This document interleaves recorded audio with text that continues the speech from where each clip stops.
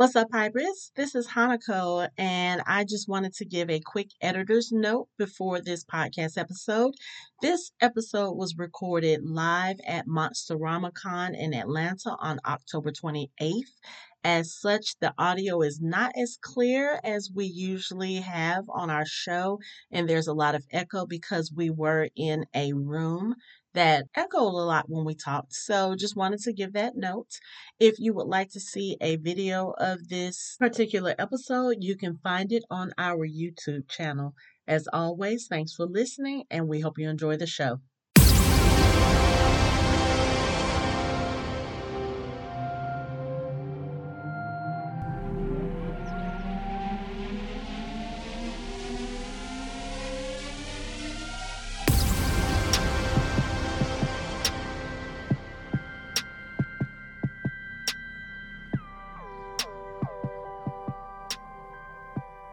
What's up, hybrids? Welcome back to another episode of the Fandom Hybrid Podcast. This is Hanako, and I am here with Anthony and Mike. And we are actually recording together. We are at MonsteramaCon in Atlanta, which is a classic horror and fantasy genre convention. It's taking place this Halloween weekend, and we are here as panelists, and this is our live panel recording for Pet Semetery. We are going to be discussing the original 1989 version. We're going to talk about the reboot from 2019. And we are also going to discuss Pet Semetery Bloodlines, which is a sequel that premiered on Netflix 2 weeks ago, I believe. Roughly 2 weeks ago.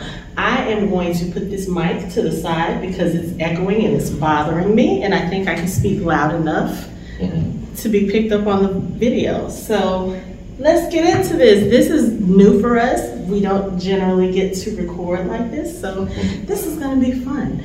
But okay, let's get into it. I want to start talking about the original Pet Semetery from 1989, of course. If you are not familiar with Pet Semetery is a story written by Stephen King, and it was adapted into a feature film that came out in 1989.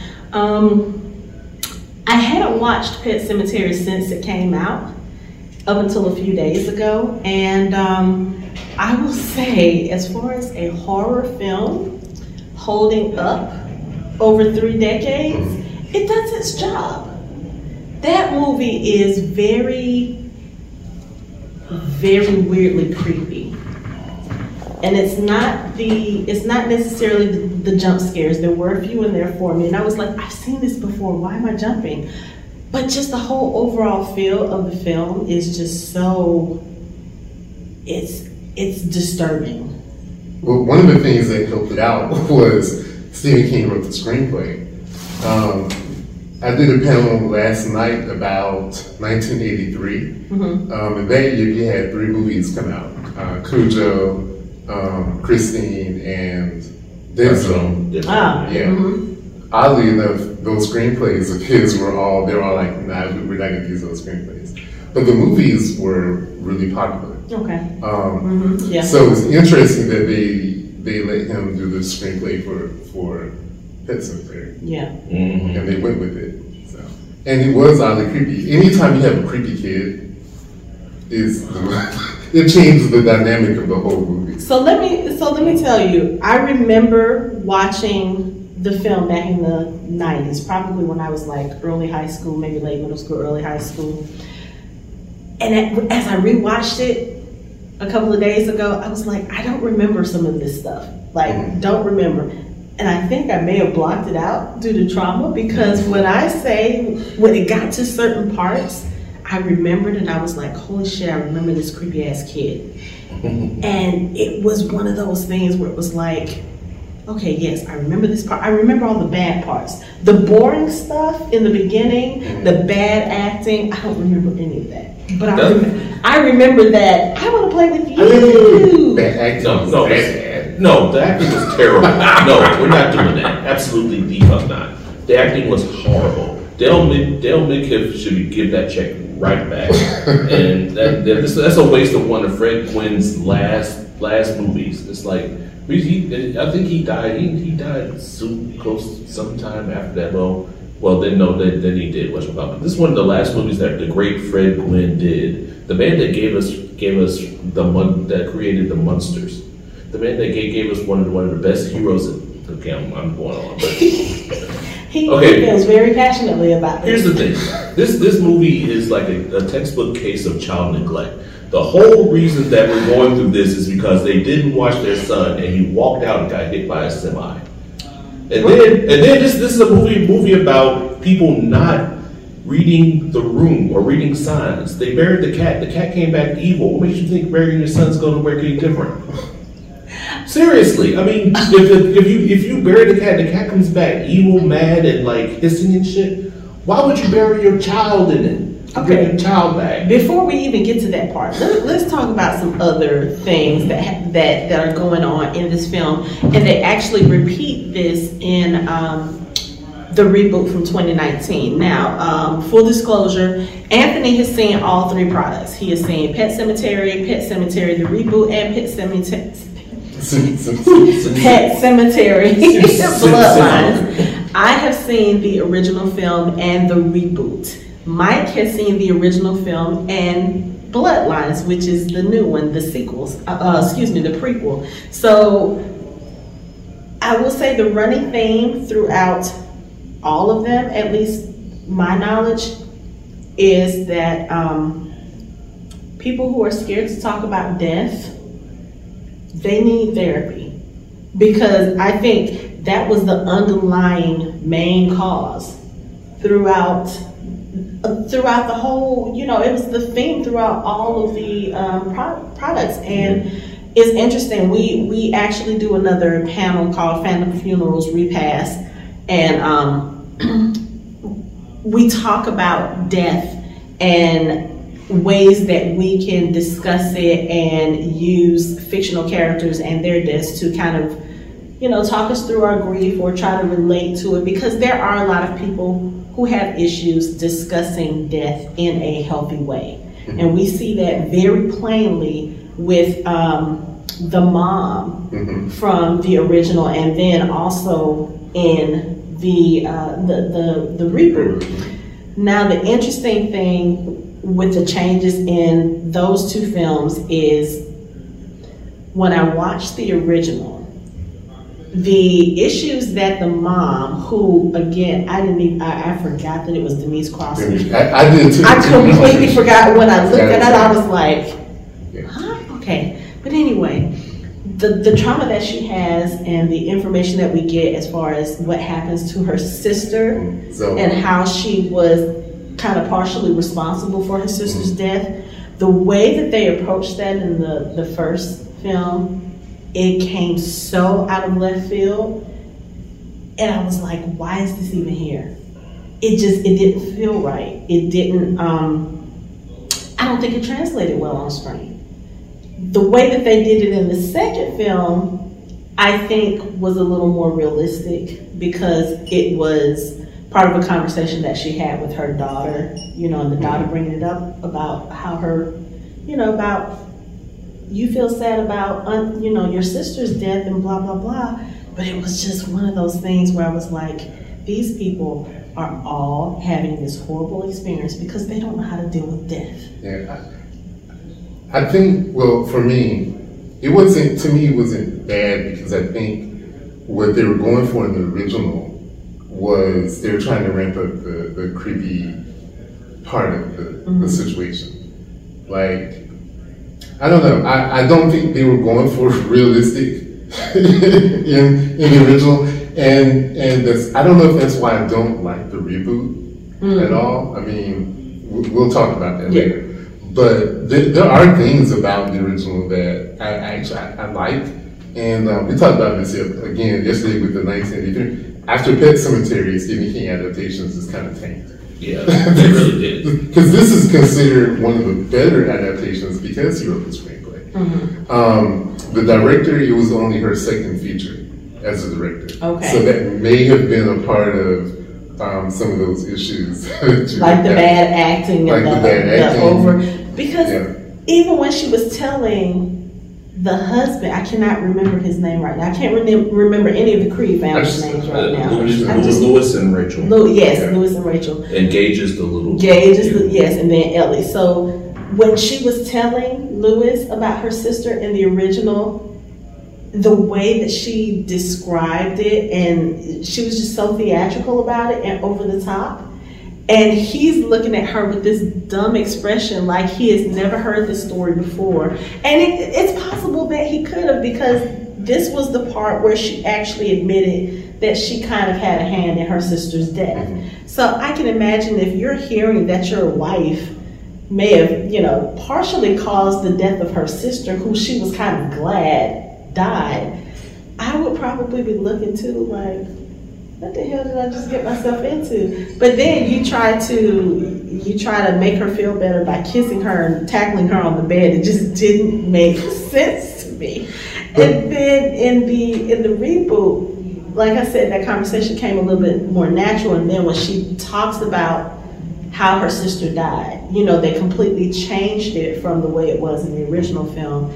And I felt like, in a sense, it made more sense. If that can be said of anything that happens in these two movies. But it was just strange. Yeah. I think they were just trying to ramp up the creepiness. Okay. Because like the other change they made, instead of killing Gage, they killed Ellie in the reboot. Mm-hmm. But Gage, just like in the book, that whole situation was just odd. Like, of course, no, don't bury your child in the cemetery where they come back to life. Mm-hmm. But then again, we learned later that, when you watch Bloodlines, Judd Crandall is the main character. Like, he is like one of the main characters. Mm-hmm. He knows what's going to happen. He knows all of the bad things, and yet he does it. But I haven't. Go ahead and say it. Go ahead and say it. You already had it out. Gotta do it. Go ahead. Say it. Say it. Say it. I'm sorry. I have a theory. Yes. Okay. So, all right. Well, let's focus on the original. Mm-hmm. Well, of course, Judge should not have taken him back there and show him, yeah, you want the cat to come back, the cat can come back, and everything will be fine. No, it will not, and you know this. Right. And it makes you mad watching Bloodlines to know that he knew what was going to happen and he went along with it anyway. However, in the first movie, he knew what was going to happen, he did it anyway. So the Wendigo, or whatever, whispers to you. Mm-hmm. Have y'all read the book? No. I don't remember.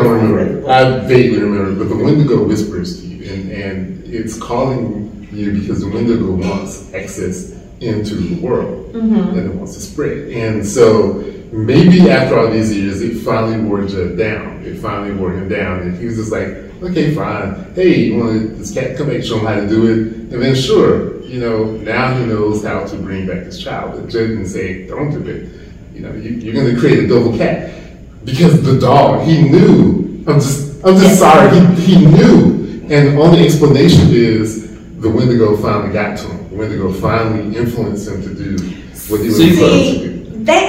You actually see a little bit of that in the reboot, where they talk about the Wendigo, because they don't even mention the Wendigo in the first film. No.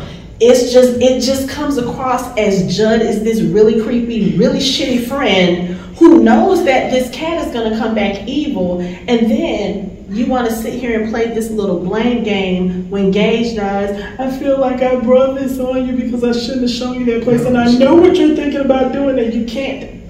Because you've already sown that seed. Yeah. I'm so slow on the uptick. Like, I didn't even realize that the guy in Bloodlines was actually Fred Gwynn's character. But when I realized it, I hated the original even more. I was like, it's just like you said, you've been through, you damn near got killed. You damn near died. Your friends died. Your wife, your girlfriend got carved up. And I'm like, how? Why? Like, that just made me hate the first one even more. I was like, oh God. Yeah, we were trying to do the math on his age, and it didn't work out. But I figured maybe all the stress and over the years, that's a hell of a lot of stress to go from looking like him to start looking like Herman Munster in like 30 years. Yeah, he should have been like 40 something, maybe. Yeah, but he looked like he was 70. But you know, when you're doing some evil stuff, that may age you a little bit. Because I'm sorry, whatever good intentions you had, and sit on the front porch drinking beers and smoking cigarettes. Right, yeah. But you knew when you took him over the river, through the woods, and across the mountains, and all this other stuff, a partridge in a pear tree, to go to this burial, you knew what you were doing. You knew what you were doing. Yeah. I'm like Mike. It does make you kind of mad a little bit. Kind of. I was pissed. I was like, because first of all, when you're looking at him, like when the cat dies, he has this little smirk on his face. And I was like, you're about to do something evil. I don't remember what it is. Because I couldn't remember how they got to the burial, the burial land. So I'm sitting here looking like, it almost was like he wanted this to happen. And then watching the reboot, when you hear about the Wendigo and they put that into the tale, I was like, oh, okay. That would make sense if they actually incorporated that part of the story into the original, because then it could be that he was being influenced by something evil, and that's why he ended up doing what he did. That, okay, I can sit here, I can kind of reconcile that, but just, you didn't want Ellie to be sad about losing her cat. Teach the damn girl about death and be done with it. That's the motif, though. That's the motif. That's the whole point about having pets. Is like they die quickly, so you get to teach kids about life and death. That's the whole point of having pets. That's one of the whole points. One of the whole good things about having pets is that you can teach your child about life and death without a family member dying. Mm-hmm. You can get them used to that, but still.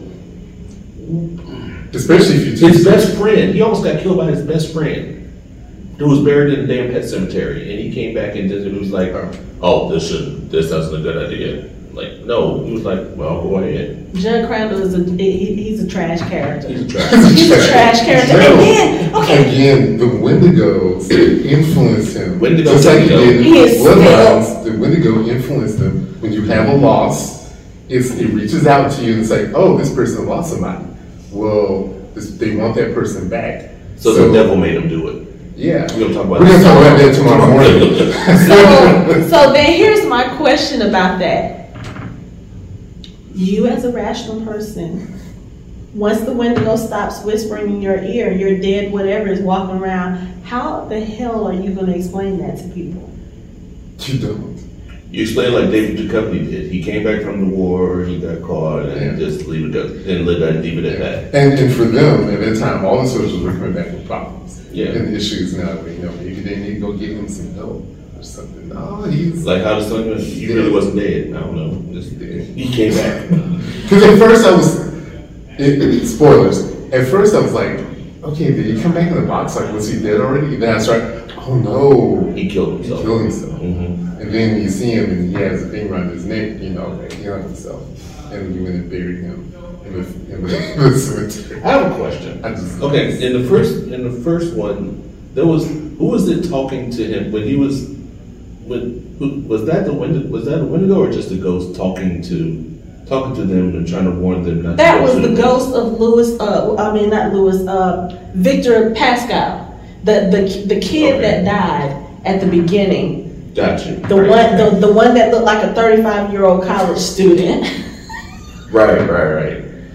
He was like, you don't really want to do this. Haunting him. That was his ghost. Now, the other question I have as far as the reboot, the 2019 version, when Ellie does come back and she is in Judd's house, and she changes her face to look like his wife, and she was like, she basically was like, yeah, this is going to be your punishment for what you did to your wife. Did he put his wife in the burial ground? Like, that was what I got from it. Because she was like, you're gonna pay for what you did to her. I saw her; she's down there suffering, and now you're gonna die, so we can bring you back, and you can suffer with us. I was like, wait, did he do this to his wife too? Yeah. I wouldn't be surprised. As dumb as he's acting, I wouldn't be. Everybody in this town is just like. Well, because when you look at this series as an aggregate, the whole point is everybody in the town knows what the Pet Cemetery does. Mm-hmm. They all know. They all know. David Duchovny knew that if he buried his son, he was going to come back and he was probably going to be mean.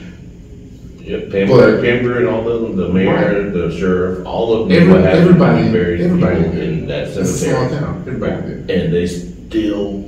And they will still bury people there. They will still bury them. See, this is what I was talking about yesterday with these unsympathetic characters. Like, you try to have sympathy for them at first, but then you're like, I give up. So to answer your question is, Judd has had some time over the years. So if his wife died, I wouldn't be surprised if he did bury her there. Mm-hmm. She came back and was like, oh, that was a mistake, and killed her. Because he was the last person left that was supposed to guard So the even cemetery. then, why would you send this man to... Okay. Because Judd had the Wendigo from him. Apparently the Wendigo got to him before, and it's got to him again. Remember, these are not the people that have come back. This is the Wendigo that has come back. So it is not Ellie. It is not Gage. They know this, but they can't help themselves. Mm-hmm. I felt so sorry for Gage at the end of the movie. How could you feel sorry for Gage? Okay, because in the first movie, Gage is the one that actually is killed, and he's the one that comes back and starts killing everybody. Now, my whole thing was, why does this 1.5-year-old baby know anything about evil that he wants to just kill everybody he loves? But again, if you're talking about an evil influence that they just completely glossed over, thanks Stephen King, then okay, I can understand that. I think it was the director. I don't think it was him. Didn't you say he wrote the screenplay? He wrote the screenplay, but he didn't direct the movie. Okay. But he didn't write anything in there to explain that that's not actually the actual person, but it's a spirit possessing them, telling them, because we don't have time for that. We got to get to the creepy kid. Well, I would say this because that movie was only an hour and a half long. So okay. And this was her second movie. The studio was probably like, you only have so much money, you so much time, and Stephen King's probably over there like, this is not what my script, this is not how it's supposed to be. And they're like, no, but we don't have time to explain evil spirits. They did the same thing with Christine. In Christine, they don't really explain why the car is the way it is. But in the book and in the screenplay, it tells you that the car is possessed. I'm about to pull one of your cars. I'm not about to give the writer that much credit because Stephen King is the one who wrote that coda for the Stand reboot. That is true. So we're not even going to go there. But anyway, so what happens in the second, in the reboot, Mike, that Ellie ends up being killed instead. Gage does run out into the street. Dad is able to save him, but the driver of the truck slams on brakes, trying to avoid hitting Gage. So his trailer jackknifes. So the trailer, the rig goes this way. The trailer goes this way. Ellie is in the street with Church because Church has come back. She thought Church ran away. So she gets hit and killed by the thing. So, of course, she comes back. She does her evil stuff. Now, at first when she comes back, she seems sweet. And then once she starts realizing what has happened to her, and her dad is lying to her about it, and he's lying to everybody else about it, then she starts, the evil starts coming out. Then Judd comes to the house and says, it's not too late to undo it. In her mind, she's like, oh, he's telling my dad to kill me. So she goes over, she kills Judd. Then she comes back to the house. Mom has come back. She kills Mom. And then what happens is when she's in the process of trying to kill her mom, she's trying to break into the room. Mom drops Gage down to Dad on the ground. Dad puts Gage in the car and locks him in the car so that he's not around all this stuff. And then all this stuff happens. He finds out that Judd is dead. He goes to the cemetery. Ellie kills him. Well, no, excuse me. Ellie tries to kill him. He's almost about to kill her, and then he gets stabbed through the heart from the back. His wife, who Ellie has taken to the burial ground, has resurrected. So at the end of the movie, you see like an aerial view similar to what they did in the first film. Mm-hmm. Now, they also started the movie out that way, but you see a house on fire, and then you see the Creed house. So at the beginning of the film, I'm like, well, whose house is that on fire? It didn't even occur to me that it was Judd's until the end, because I was like, okay, so how is Judd's house on fire? Judd is dead. The rest of them are dead. So basically what they did was the 3 Creeds that are still alive, they come down from the mountain, they set fire to Judd's house. And then the last scene is of them walking towards Gage in the car. And Gage is looking at all of them, and he's like, and then you see the dad come around to the side of the car. You hear the car alarm beep, and then the movie ends. Oh my God. Yeah, so I can't remember the book, and I'm getting all my movies confused. But the thing is, the Wendigo they want to kill everybody and bury them in the cemetery so they can come out. Mm-hmm. Like, it wants to spread. It's like it's like a virus. Mm-hmm. That's what it wants to do. So the assumption is they're going to do that to Gage. Kill Gage, bury Gage, and then come back. The reason why we don't see it on screen is the same reason why they switched it from Gage to Ellie. They just thought that in the original it was too much for the audience. For this toddler to be a murderer and creepy kid. Period. I want to play with you, right. Daddy. It's better if the kid is a bit older. It's a little bit more acceptable. I don't even know if I want to say. They don't want to show kids right. Kill brutally on screen like that. But I think the other thing, at least the way I kind of read it, with them killing Ellie instead of killing Gage, you have a child who, one, is very self-aware about what's going on, and that makes, I feel like that makes what happens even more like critical, because she is aware that her dad brought her back because he loved her, but she's like, this isn't right, this doesn't feel right, I don't want to be here, and okay, I don't want her to be, it's just one of those things where it's like, it makes more, to me it made more sense, as much as any of this can make sense, because when you bring back a 2-year-old, and the first thing he does is goes to the room and pulls out Daddy's medical kit and pulls out a scalpel.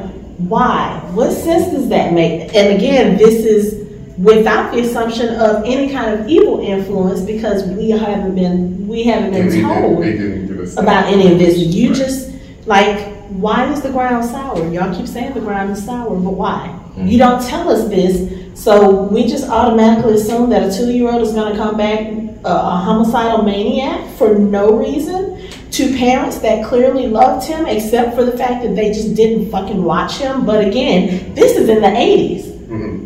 Unfortunately, that kind of thing was very common.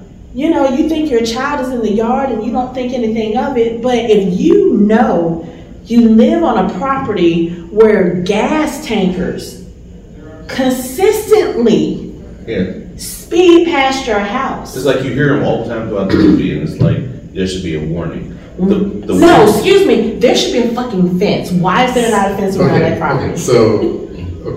Yes, you're right. This is where I live. Like, where I grew up, my house was about 100 yards. And then you have the driveway down to Highway 49. Mm-hmm. Semis going back and forth all the time. I've watched 2 of my dogs get hit by cars down there. Ask me why we don't have a fence. No one down there has a fence. No one on Highway 49 has a fence. Because they watch their kids. Okay, for context, Child's Play came out in '89. It almost seems like, it came out in '88, a year before Pet Semetery. So it's like, it's almost like he was trying to cash in on the little short homicidal maniac thing. The killer kid. Not Steven Spielberg. Stephen King wasn't, but maybe the studio was. Yeah, that's what I'm saying. Yeah. It's like, because I mean, like I was telling Hanako, it's like the scene where he cuts what's his name's Achilles. That's a cut down the sides. So no, I can't. See, to this day, I can't dangle my feet over a bed without being like, like I keep thinking someone's going to reach out and cut my Achilles. Really? That's like it's real. I can't do that shit. Like I'm if I do it tomorrow, I'm like. Wow. We're not here with therapy, anybody. How am I going to tell that? Of all those stuff I need to tell to a therapist, that's like at the bottom of the list. I can deal with everything else first. Like I'll deal with that later. That's fine. Now the other thing about them making the switch from Gage to Ellie, like I said, in a sense, it kind of did make sense as well because in the reboot you kind of see that Judd has I won't say special relationship with Ellie, but you can see he's kind of drawn to her. Like he kind of sort of does take on a little bit of that grandfatherly role. He did in the original as well. I think probably more so in the original than the reboot. But John Lithgow's version of that character, you can tell he's kind of reserved, and then he kind of lets this family in. So it's interesting because if it had been Gage in this particular version of the story, I just don't think it would have, again, it wouldn't have made sense because one, Gage is not really close to that character. Why would he even care about going over there? Like in the original, that was the first place Gage went. And it's almost like, yeah, I'm gonna go over here and kill you because you are the whole reason that all of this is happening. But again, how would you know that? Because we don't have any education. Right. That's why I like this conversation because I did not like Bloodlines. But I realized that if you watch Bloodlines, it kind of helps you understand, like if you go back to the original, you will see, okay, all the things that they left out, it makes it make sense. Like Gage, it really wasn't Gage. And if you realize that Judd was the last guardian of what was happening, then that would be the first person you would kill because that would ensure, more of an opportunity later for the Wendigo to do what it wants to do. If he is the guardian, he needs to be fucking fired because the first thing you should do as guardian is not take your brand new neighbor and his dead cat to the burial ground. Again, when you watch. I'm defending Bloodline. If you watch Bloodline, you understand that the influence of the Wendigo and the Dead Speak is so powerful. Bloodlines just came out a couple of weeks ago. If we had been having this discussion at Dragon Con, none of that would matter. We would have all been sitting there scratching our heads. Having read the book, they left a lot. Like Stephen, I gotta go back. I know I'm sure, I haven't seen the screenplay, but I'm sure his screenplay got chopped up pretty good. Yeah, and the argument is not left to me that all the things that they included in Bloodline, when you see it, you'll understand. It's like at the beginning, they said that sometimes dead is better line, and then like a tanker truck just goes, like in the beginning, I was like, oh, y'all starting early. It like, did that in the reboot too, and that shit scared me. Yeah, it's scary. Yeah, and it's like then they repeated the sometimes dead is better line at the end too. I'm like, okay, we get it. Like, but it's like.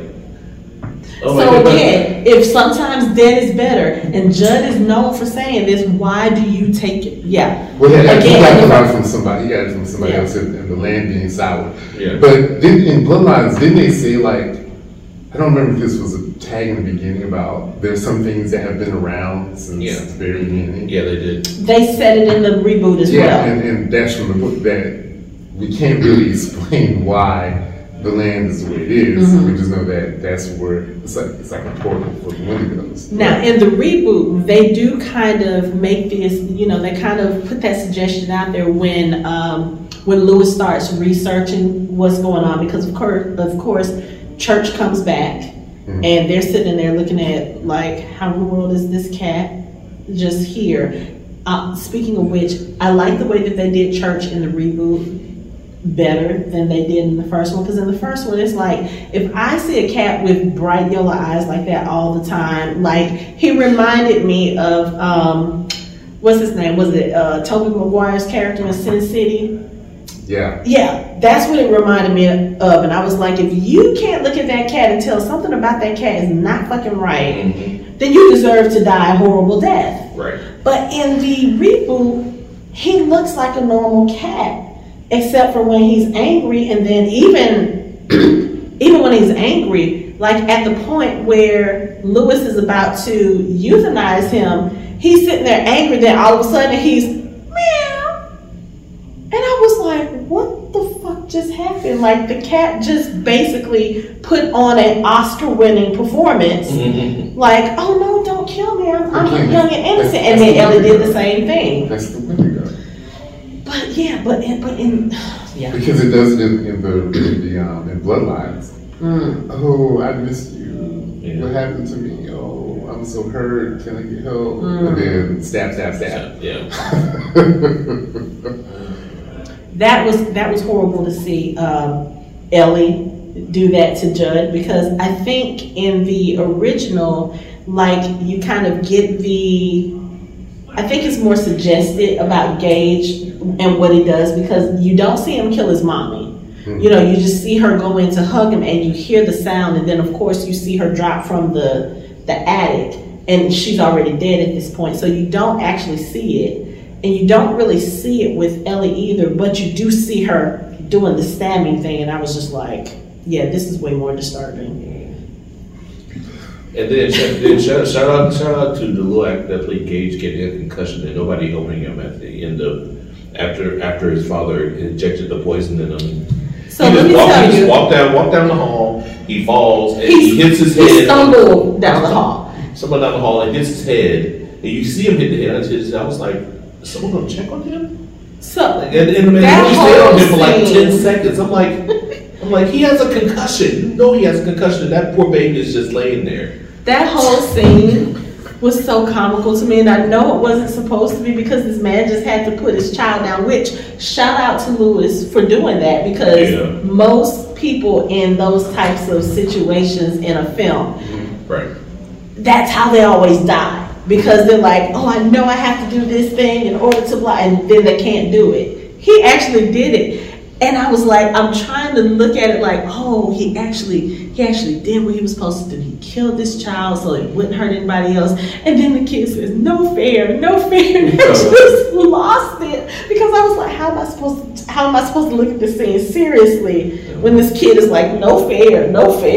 And then he starts stumbling down the hallway like a drunk person and hits his head, and he's just sitting there looking at him like, I was like, I can't take this seriously. I would give Lewis props if he hadn't gone and got his wife and buried her in the damn cemetery. See, then I was like, that's it. I was like, okay, I'm proud of you. Wait, what the hell are you doing? Like, you didn't learn from the first one. He was like, oh, I waited too late with Gage. She just died.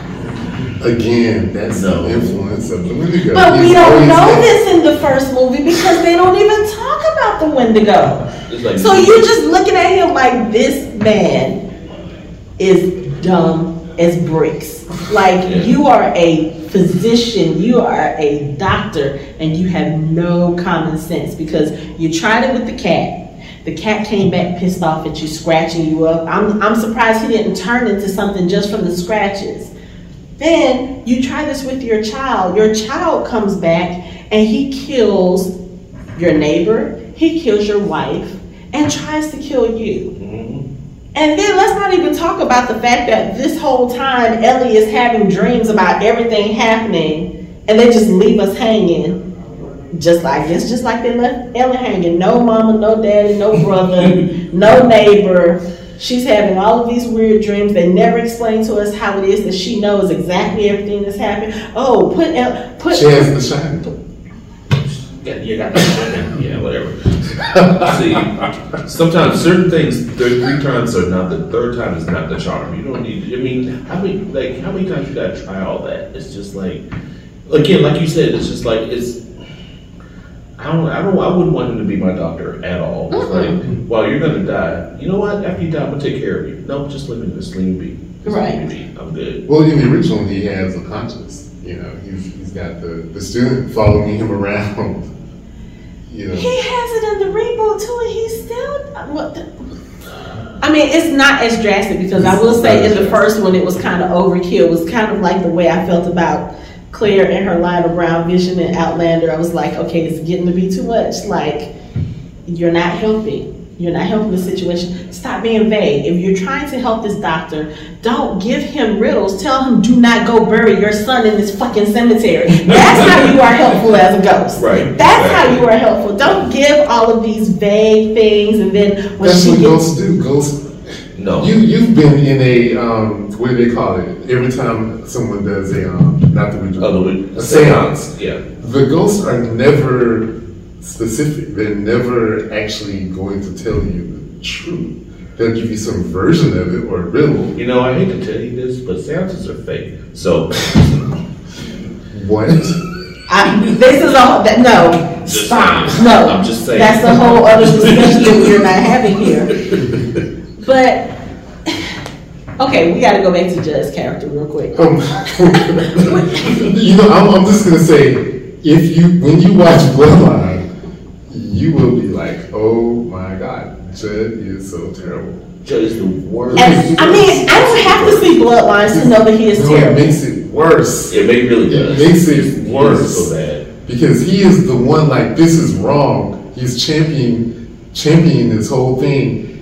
And even though, you did ask a question the other day, I'm sorry, I got sidetracked, because I thought about who goes into a root cellar when the house is on fire. Thank you. Okay. Yeah. Okay. So his best friend sets the house on fire, and they're like, "Oh, this is a fire. Let's go down to the cellar." Do what? And wait the fire out. Who goes into a root cellar to wait a fire out? Absolutely I'm sorry. Pardon my French. Absolutely the fuck not. You will get out of that house right now. There's 3 of them and 1 of him outside. You have the numbers advantage. You can just get outside. If he shoots 1 of y'all, okay, fine. There's 2 more of us to take care of you. No, you don't go and wait a fire out in a cellar. He says the words, we're going to wait the fire. Yeah, he said we're going to wait it out in the cellar. It's not a tornado. It's a fire. It's really the house is on fire. It is falling down on top of you. And your floor is hardwood floors. So how is that going to work out for you in the root cellar? Like, unless there's something about root cellars that I don't know in Maine. I don't know. Root cellar equals death trap. And they didn't even know that there was a tunnel in there. No, because he had been digging that tunnel. But they didn't know that. They didn't know that. Also, didn't they try to go out the door and he was out there? Yeah, I don't know. I was just waiting to set the fire out there, but it's 3 of them. Yeah. I'm there were 3 of them. I'm just saying. But okay, on that token, who goes into a root cellar when the house is on fire? Who follows the old man through a pet cemetery, up this little wooded platform that you've already been told don't cross over there? And then you follow him through the woods, through some more woods, up a doggone a quarry. Like, who is doing all of this and you don't know where the fuck you're going and why? You just carrying around a bag with a dead cat. And he keeps saying, not much further now, not much further. Here, you know what? Wherever it is you're going, here, you take the cat, you go. I'm going to sit down here and just wait. Because 1, who's doing that at night? 2, who's doing that period? I'm sitting here looking at this doctor follow him, and then even in the reboot, in the 2019, he's doing the same thing. And then in this one, you're going through water instead of climbing up. No, who is doing that? Why? And you don't know why you're going? Who blindly, in this day and age, in the 2000s, who is blindly following someone at night through some woods with a shovel and you don't know where the fuck you're going? Well, when you first get to the deadfall, you ask questions. Why is this here, and why are we having to go through it? Like, it's here for a reason, right, dude? But Judd is the worst. Yeah, he's the absolute worst. I think Bloodline was meant to prove it. It's like he went through all that stuff. He knew everything that was going on, but he just politely sat on the porch, took his father's place, lit up a cigarette, cracked the beer open, and just got ready to tell everybody wrong shit. Just like, yeah, sometimes dead is better, but if you want to bring him back, I can show you. Sometimes it's worse, sometimes it's better. Need to make up your mind. Right, because at no time have you ever said that anything that came out of that was good. Never. But you knew this. You tried it with your dog. Your dog came back rabid, for lack of a better word. So you already knew that this was going to be a problem. And then you take this man and his cat so that he doesn't have to teach his child about death. You don't get the fuck out of here. Well, see, really? what makes it worse when you watch Bloodline is Tim's dog has come back.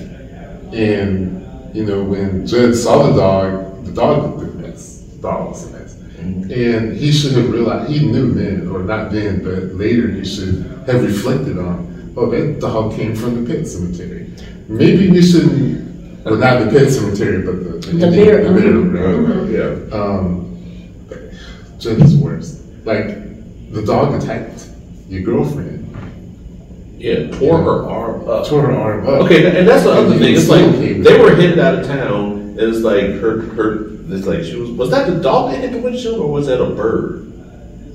It was a bird that hit the windshield. It's like they were going out of town. She was like, "Fuck this town!" And a bird hits the windshield, and they crash. Yeah. And then they see the dog, and it's like because they were literally they showed the sign that said "Leaving Ludlow" right in front of them, and it's like their car hadn't even made it to the sign. And I was like, you know what? Yeah, they were trying to leave. They were trying to go away and I should walk. Like I want to walk. Like I want to walk across that line if this is going to happen. I mean, then you see the dog, and the dog leads you back, and you see Timmy, and Tim is like gone. Like you're like, what the fuck? And then you don't. Like it didn't bother him when he saw Tim, and then David Duchovny comes up, and then you turn back around and Tim's gone. Right. Like, where'd he go? We're out in the middle of the yard. He just disappeared. It's gone. Yeah. And I think part of that was they were trying to give, in Bloodlines, they were trying to give Ludlow, well, that was not a trivia question. They were trying to give the city or the town like they're trying to keep everybody there. Mm-hmm. Who knows? Because it was like 471 residents or something like that. Mm-hmm. I can't remember what the population was. It's not something like that, yeah, it's not many people, so they don't want people to leave. No one leaves. That's the whole point. No one ever leaves Ludlow. No one ever leaves Ludlow. I mean, Rachel got out, and she should have just stayed gone. Like, oh, you know what? And what's his name got out too finally, even though he lost his sister. Yeah. What's his name? It started with him. Yeah. I keep wanting to say Manny, but it wasn't Manny. But yeah, he got out. Yeah. He was driving out. Yeah. Okay, so we don't really know if he actually got out. I'm hoping he did. Manny is Manny. I mean, I guess that's just like I was gonna say I could hope that at the end of the 2019 version that they didn't do anything to Gage. They could have just let him run off on his own, but No, the implication was they were gonna do it. I know. Yeah. Just horrible. Okay, now with these three properties, the original, the reboot, and Bloodlines. Okay, so we already know the original one. Yes, I think it was good for its time because, like I said, it was very creepy. It was very scary. And watching it recently, I feel like that level of horror, it aged well because there were still times, even though I know this is a movie that is dated, and I know that there are things that they did back then that they probably wouldn't do now.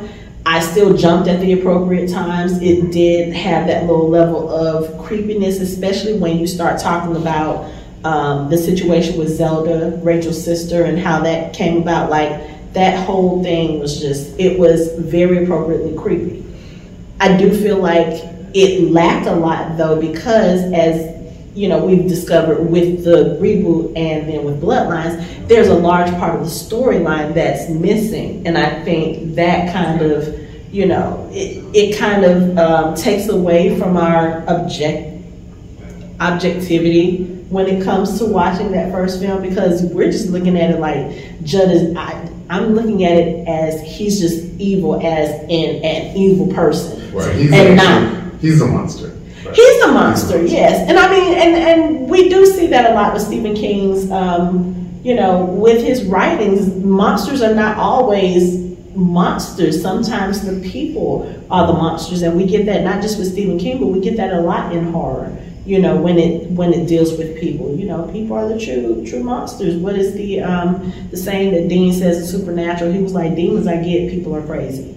You know, but and sometimes, like we talked about it with Jurassic Park, about Hammond being the monster, because if it wasn't for him and his, I don't want to say greed, but his his drive to have the park, his pretentiousness, and his thinking that they could control it and it'd be okay, right? Actually made him the monster, because none of that would have happened if, like, why did you need a T-Rex? Why did you need raptors? Right. You know, you didn't need all of that stuff. Right. And here, it seems like with Judd, you know, you didn't have to show him how to bring the cat back. Because really, what did it accomplish? You wanted somebody to go through the same misery you went through? Like, what kind of friend is that? Yeah. Even, you know, and again, in that first movie, we don't know about the Wendigo. And don't know about the Wendigo, don't know about any of that stuff. It just you just look like a class A dick. Like you know the cat is going to try to kill you. Yeah. Yeah, you know. And just to avoid having a conversation about death with a child, dude, have the conversation. Because now you got to have a way worse conversation with this child, because she's lost her father, her mother, and her brother. And she dreamt about all of this stuff. The years of therapy that Ellie is going to need. And I don't even know, like, I didn't watch Pet Semetery 2, the one that came out after, so I don't know if, like, do we ever find out what happens to her character? Like, what happens? I watched Pet Semetery 2, but I don't remember it. Okay. So probably wasn't it wasn't memorable. But, yeah. I agree with you. The original one, if you just look at it as a straight up horror feature, it stands up as far as that goes. But if you want to try to pick it apart, and what messes it up is the reboot. Because people who didn't read the book and saw Pet Semetery like it. But then if you see the reboot and you're like, oh, wait, all that stuff was sort of kind of missing from the original. And like I said, Christine suffers from the same thing. A lot of people like Christine, but once you get into, you start asking questions, why is the car like that? That's when you start sort of having issues. Right. When you can't answer those questions. Yeah. As someone who just watched the movie. Like, oh, so the car was possessed and then it possessed him. Well, that's what happens in the book, but that's not what happens in the movie. The car is just an influence. Okay. And that's sort of what you have to do with Stephen King, because his stories are so layered and dense that it's difficult to get it all in there. Yeah, especially like I said, the first movie was only like an hour and 27 minutes, and I think the reboot was like that one was only an hour and 40. It wasn't that much more. So, do you think they should have done it as a TV show or as a series, the way that they've been doing some of the other stuff? No. I cannot do one of those at a time. No, absolutely not. No. I mean, the whole thing is just like, okay, one of the reasons why I'm not more of a fan of horror movies is because I'm too much of a fan of common sense. Like, don't do that. Like, you know what's going to happen. And no one has it in these films. None. It's like, I mean, like, why would you go back 3 times to that cemetery and bury something when the first 2 times came out so bad? Thinking that, oh, it's a fresher body. No, that had nothing to do with why this went bad. It did bad because there's evil there, and it gets into whatever you bury. There's no idea if the body is fresh or not. I mean, that has nothing to do with it. Next thing he's going to be like, well, I'm going to bury Ellie while she's still alive. Maybe it'll work then. Like, it just doesn't make any sense. Yeah. But in his rational, I guess, irrational mind, it works for him. Like, he had to dig Tim. Did I think Tim?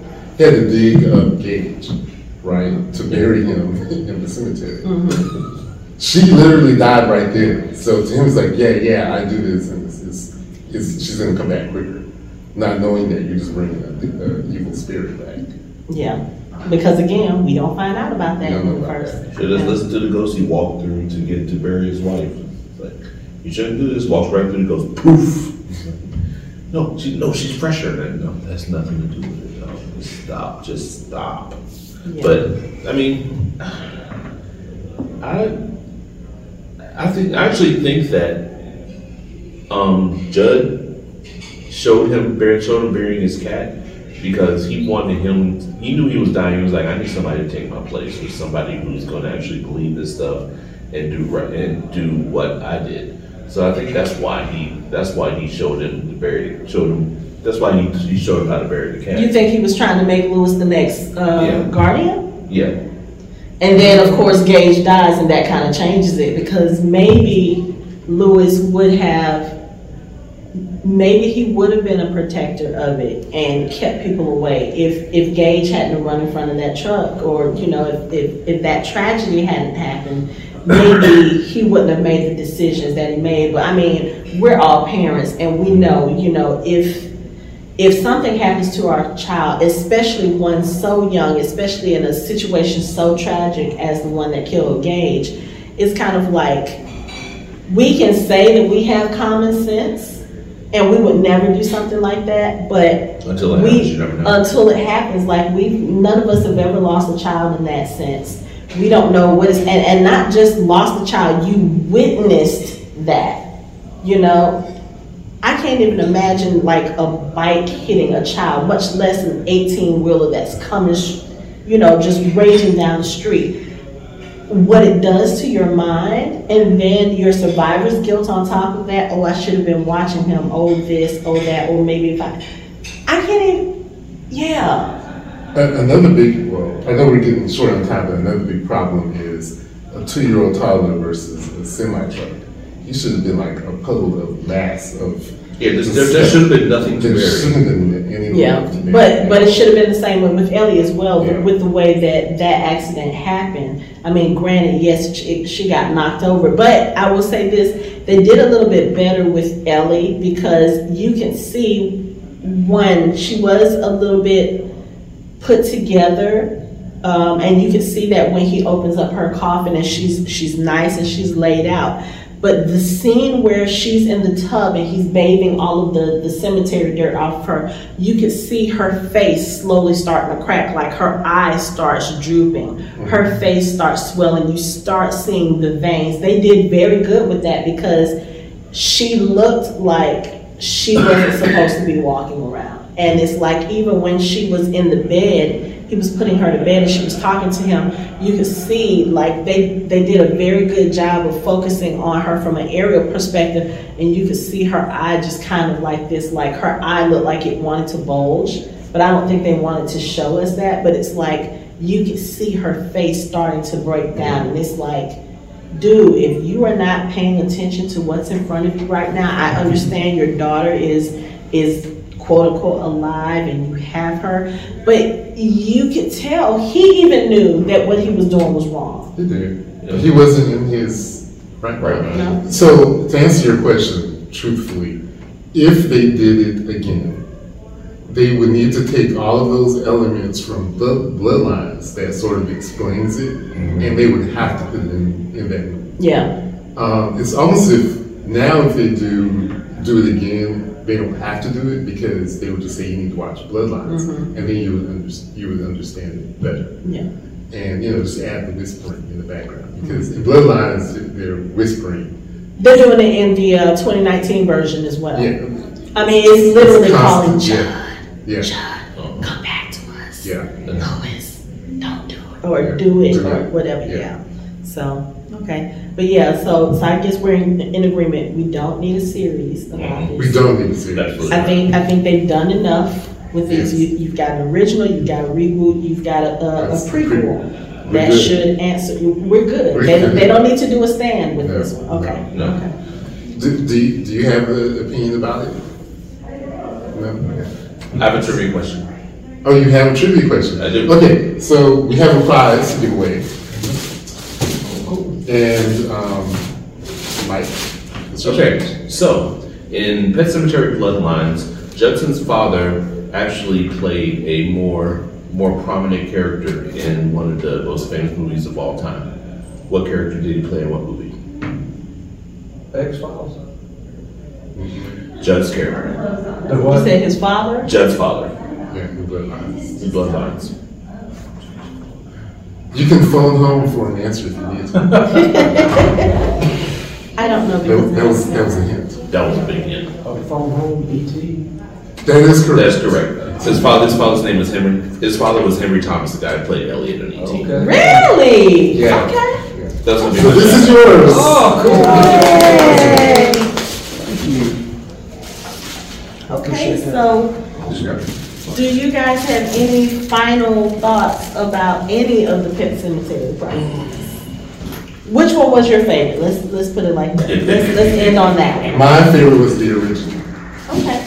And I wonder if, because the book was in my brain, I filled in the gaps. Okay.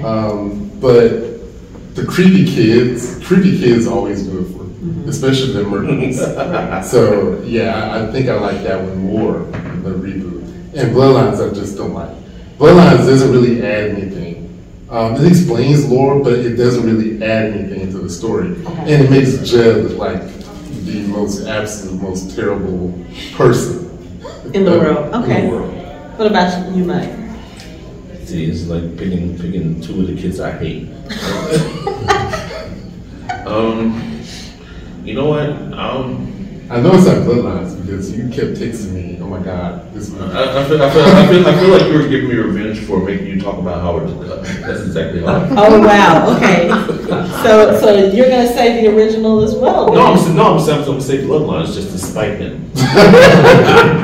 Okay. Because both of them, I mean, at least the Bloodlines gave us a little bit more of exposition as far as why this was happening and what was taking over them, as opposed to them just being bad and people coming out. So Okay. for the exposition, I'll give them a little bit, give it a little bit of an Because they give a flashback to when they came looking for the Ludlow expedition. right. And they find an Indian sitting, well, a Native American, and he's chanting and wearing the mask, because remember the animal mask. Those masks were so fucking creepy. So They were so he has a creepy. mask and to protect him from the Wendigo. Okay. And the expedition finds Ludlow, and Ludlow is acting all crazy because I guess apparently he got buried too. So none of the settlers were left to suffer. Oh, okay. Okay. And yeah, he attacked someone. I think Ludlow was leading the expedition, right? I can't remember if he was leading the recovery expedition or if it was. No, it was Reverend Randall. It was Randall's. It was Judd's ancestor. Yeah. Okay. Was leading the expedition, and all of the guardians were descendants of that first expedition. Okay, so I guess I'm just gonna have to go ahead and find some time to watch that. So yeah, so they give a little bit of. Okay, so to answer the question, I'm going to go the complete opposite of both of you. I'm going to say that the reboot is actually my favorite, and I think it is because of the fact that they changed the death from Gage to Ellie, and I think it added a little bit more stakes to the whole story, because you have a character who is actually processing what has happened to her and is making her decisions based on that, and then also with the influence of the Wendigo. So so I'm going to go with that one. So That's fair. okay, so that is going to be it on our discussion of Pet Semetery. We will be at Monsterama tomorrow as well. We have a panel, Religion and Horror, that is at 10 a.m. and we will be recording that, so that will be on our website. We will also be appearing at Conjuration in a few weeks. We will have information on that on our website. But for now, that's it for our show. You can find us online at www.fandomhybrid.com. We are on social media on Facebook, Instagram, Twitter, Threads, and everything else at Fandom Hybrid. You can watch our videos on our YouTube channel. You can chat with us on our Discord channel, and you can listen to us on all major podcast streaming platforms. Thanks for listening. We hope you join the conversation next time.